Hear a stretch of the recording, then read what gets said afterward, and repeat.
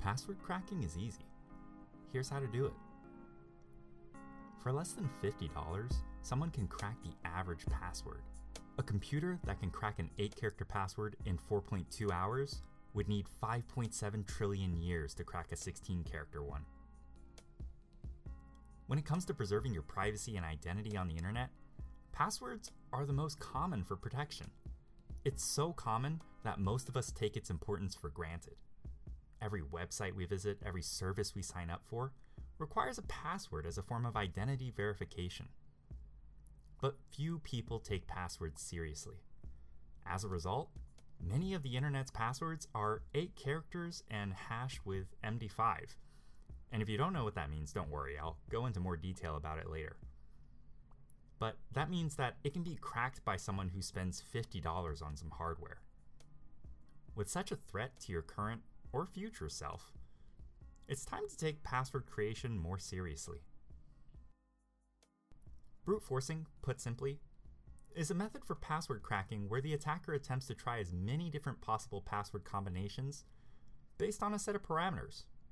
For example, a parameter can be set by a website where the password must be between 8 to 16 characters. In the simplest model, the password cracker may begin by trying 00000000. Then it might try 00000001, and so on and so forth, until it's tried every possible combination of allowable characters. That's a lot of combination of characters. In fact, it's about 3 quadrillion different types of combinations, and each one is a separate attempt. How brute forcing works. You might be imagining in your head someone wrote a program that goes to a website you frequent, types in your username, types in a password attempt, and hits the login button. Then does this 3 quadrillion more times. No, that's not how it works. Assuming that a website takes 2 seconds to load a page, then that's 2 seconds of wait time to get a password incorrect page for each try. In other words, it would take up to 9 quadrillion seconds, or 287 million years, assuming that the website doesn't lock the username after a certain amount of suspicious attempts. In reality, what happens is that your username and your password are exposed from a data breach, which happens more often than you think. The password being exposed can happen in 2 ways. In a very insecure scenario, your password isn't hashed, it's stored in plain text. No reader would need to do anything but copy and paste your password. For example, if your password is password1, then it would show up as password1 for anyone viewing the contents of the data breach. Brute forcing isn't needed in this scenario because the website already handed over your information on a silver platter. In a more secure scenario, your password is hashed, and it's not stored in plain text. For example, if your password is still password1, it would show up as 0B14D50A5999, etc., etc. So here's what hashing is on a basic level. It's a process where you take any combination and length of characters, and it gets transformed into a unique, unintelligible pattern of a specific number of characters and numbers. You can try a SHA-256 hash generator just by Googling it. When you find one, try a few things. First, type in the same word in all lowercase and then all uppercase. You'll notice that the hash is different. That's because hashes are case sensitive. Next, type in a bunch of random characters as quickly as possible. You'll see that the hash is updated in virtually real time, and it's basically indistinguishable to the human eye. That's because an effective hash must be fast. Third, type in a word. Remember, it's case sensitive. Delete it, and then type it in again in the same case that you used. You'll notice that the hash is the same both times. That's because the hash is unique to your word, and each hash is unique to a combination of characters. And no 2 character combinations will have the same hash.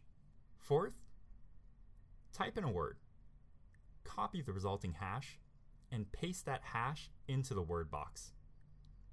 you'll see a new hash is generated.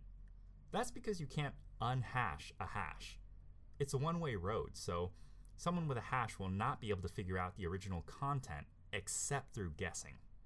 Finally, the hash that you're working with is probably SHA-256.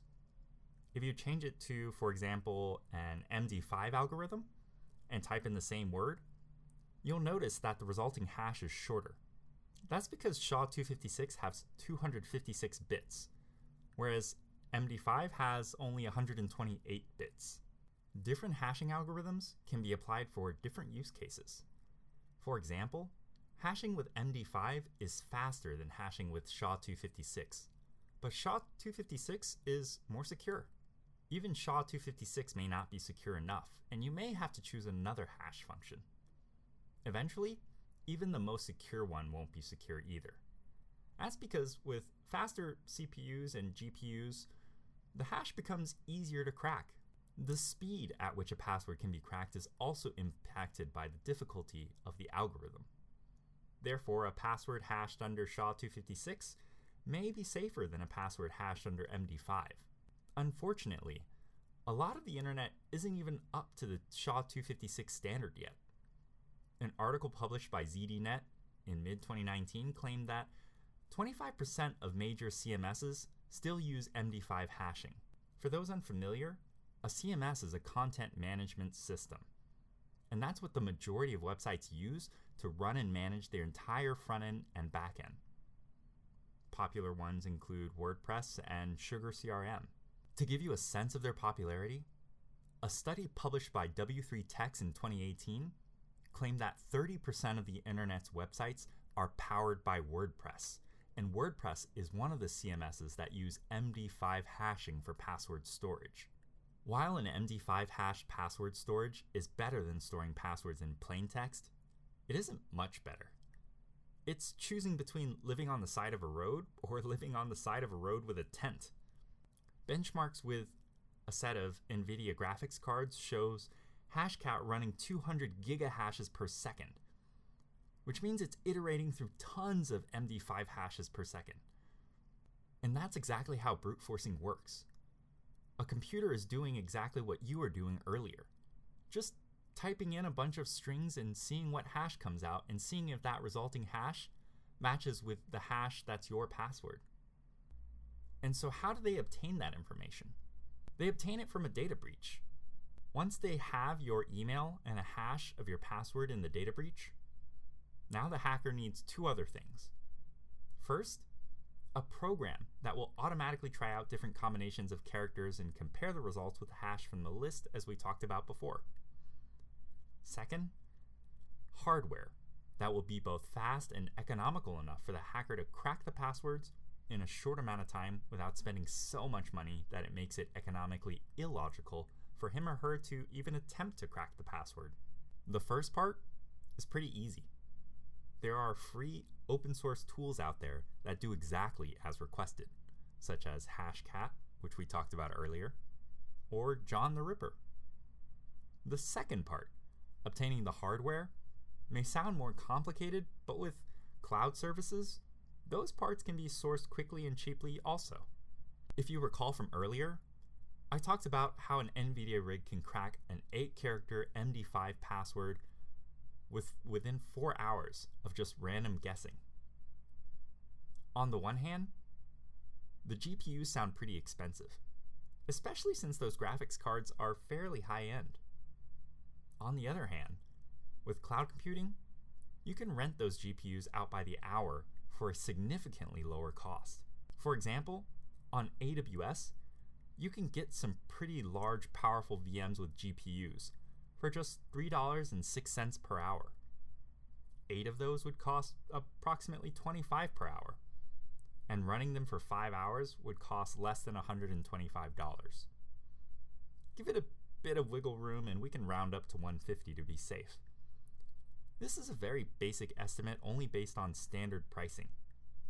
Alternative ways of obtaining the resources can even be cheaper. For example, using AWS spot pricing, you can reduce the price of that virtual machine setup to only $1.04 from the original $3.06. which reduces the cost of obtaining the same password down to just $41.60. In other words, for less than $50, someone can crack the average password using open source tools that facilitate the password guessing process. But it gets even easier due to the predictability of passwords. From the microcosm that is our everyday lives, we think that we're somehow unique and everything we do and create is unique. Unfortunately, that's just not true, at least not when it comes to passwords. Human-created passwords are embarrassingly predictable because our brains aren't built like computer chips, and data storage and recall is easier if it isn't completely random. Maybe that's what makes us different from AI. We're just less impressive when it comes to memory and processing. A while back, WordPress Engine published an article on password security based on an analysis of 10 million leaked passwords. The most common password in the study was 123456. This was followed by password 12345678, QWERTY 1234567889, and last but not least, 12345. While the article didn't have a publication date, the password types hint that it might be a little outdated.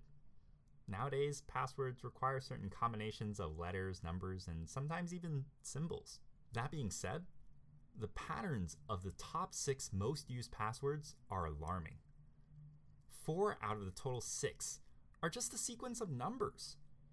One of those is literally the word password, and QWERTY is just moving your fingers across the keyboard. Also, there's a very common pattern that ends a password. The number 1 ends a password by a long shot, taking up 23.84% of the total times a password ends in a number. As the smartest species on the planet, it's true that great minds think alike. All our passwords are basically the same. Even former US President Barack Obama admitted to using passwords like 12345667 and password. With this predictability in mind, it makes the process of brute forcing a password easier because a hacker can now go through permutations of the most common passwords. In fact, brute forcing the most common passwords is extremely easy because the hashing of those passwords are likely already stored somewhere, either locally or in some paste bin. With that information, brute forcing isn't even necessary. The hacker just needs to Control F and see if any of the hashes from the list of compromised accounts matches the hashes he or she already has. If you recall, a hash is unique, which means that any matches are already revealed passwords. Even without a master list, different permutations of passwords can also be prioritized. For example, before going on into full-on brute force of random characters, a hacker might want to try out different combinations of the word password plus some numbers, maybe 0 through 999. So it would first look like password 1, then password 2, then password 3, and so on and so forth. So how do you improve your password security? Well, at the very least, increase the length of your password. If you're using 8 characters, there are 3 quadrillion possible combinations that make up your password. By adding just 1 extra character, you increase that number by almost 100x, which means someone would need 100 times more resources in order to justify cracking your password. At 16 characters, I don't even know how to read that number of possible combinations. But it would be 11.9 quadrillion times stronger than an 8-character password. And it would take the same machine that cracks a password in 4.2 hours, 5.7 trillion years to crack the 16-character password. Also think about using two-factor authentication, or 2FA for short.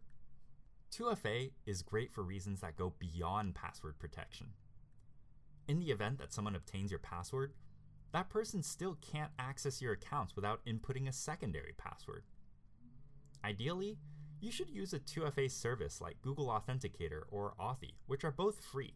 Without going into too much detail, the fact is that text message two-factor authentication is weak and it's vulnerable because chances are leaked data breaches won't only contain user name and password information, but also likely phone numbers too. And with that information, hackers can obtain text message two-factor authentications that should otherwise be going to your phone. Think about using a password manager. The one thing I hate about password managers is that the more you use them, the more vendor lock-in you have. For example, if you use a password generator that's stored on Google Chrome, the Chrome browser will save your password for future use, but if you attempt to use another browser like Microsoft Edge or Mozilla Firefox, you won't have that password saved.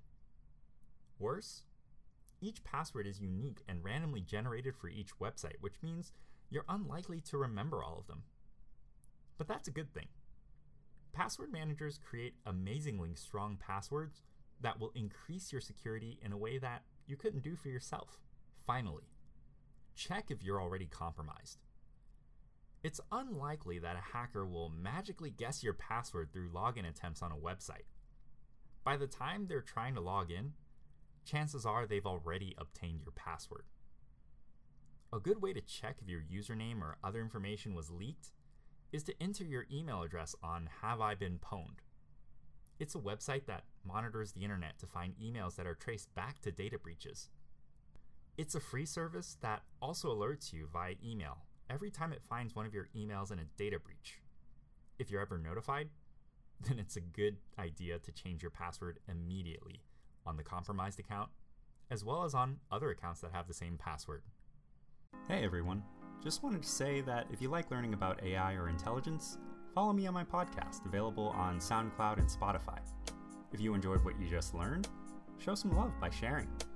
And if you have any questions, you can ask me through Worth It. It's linked on my profile.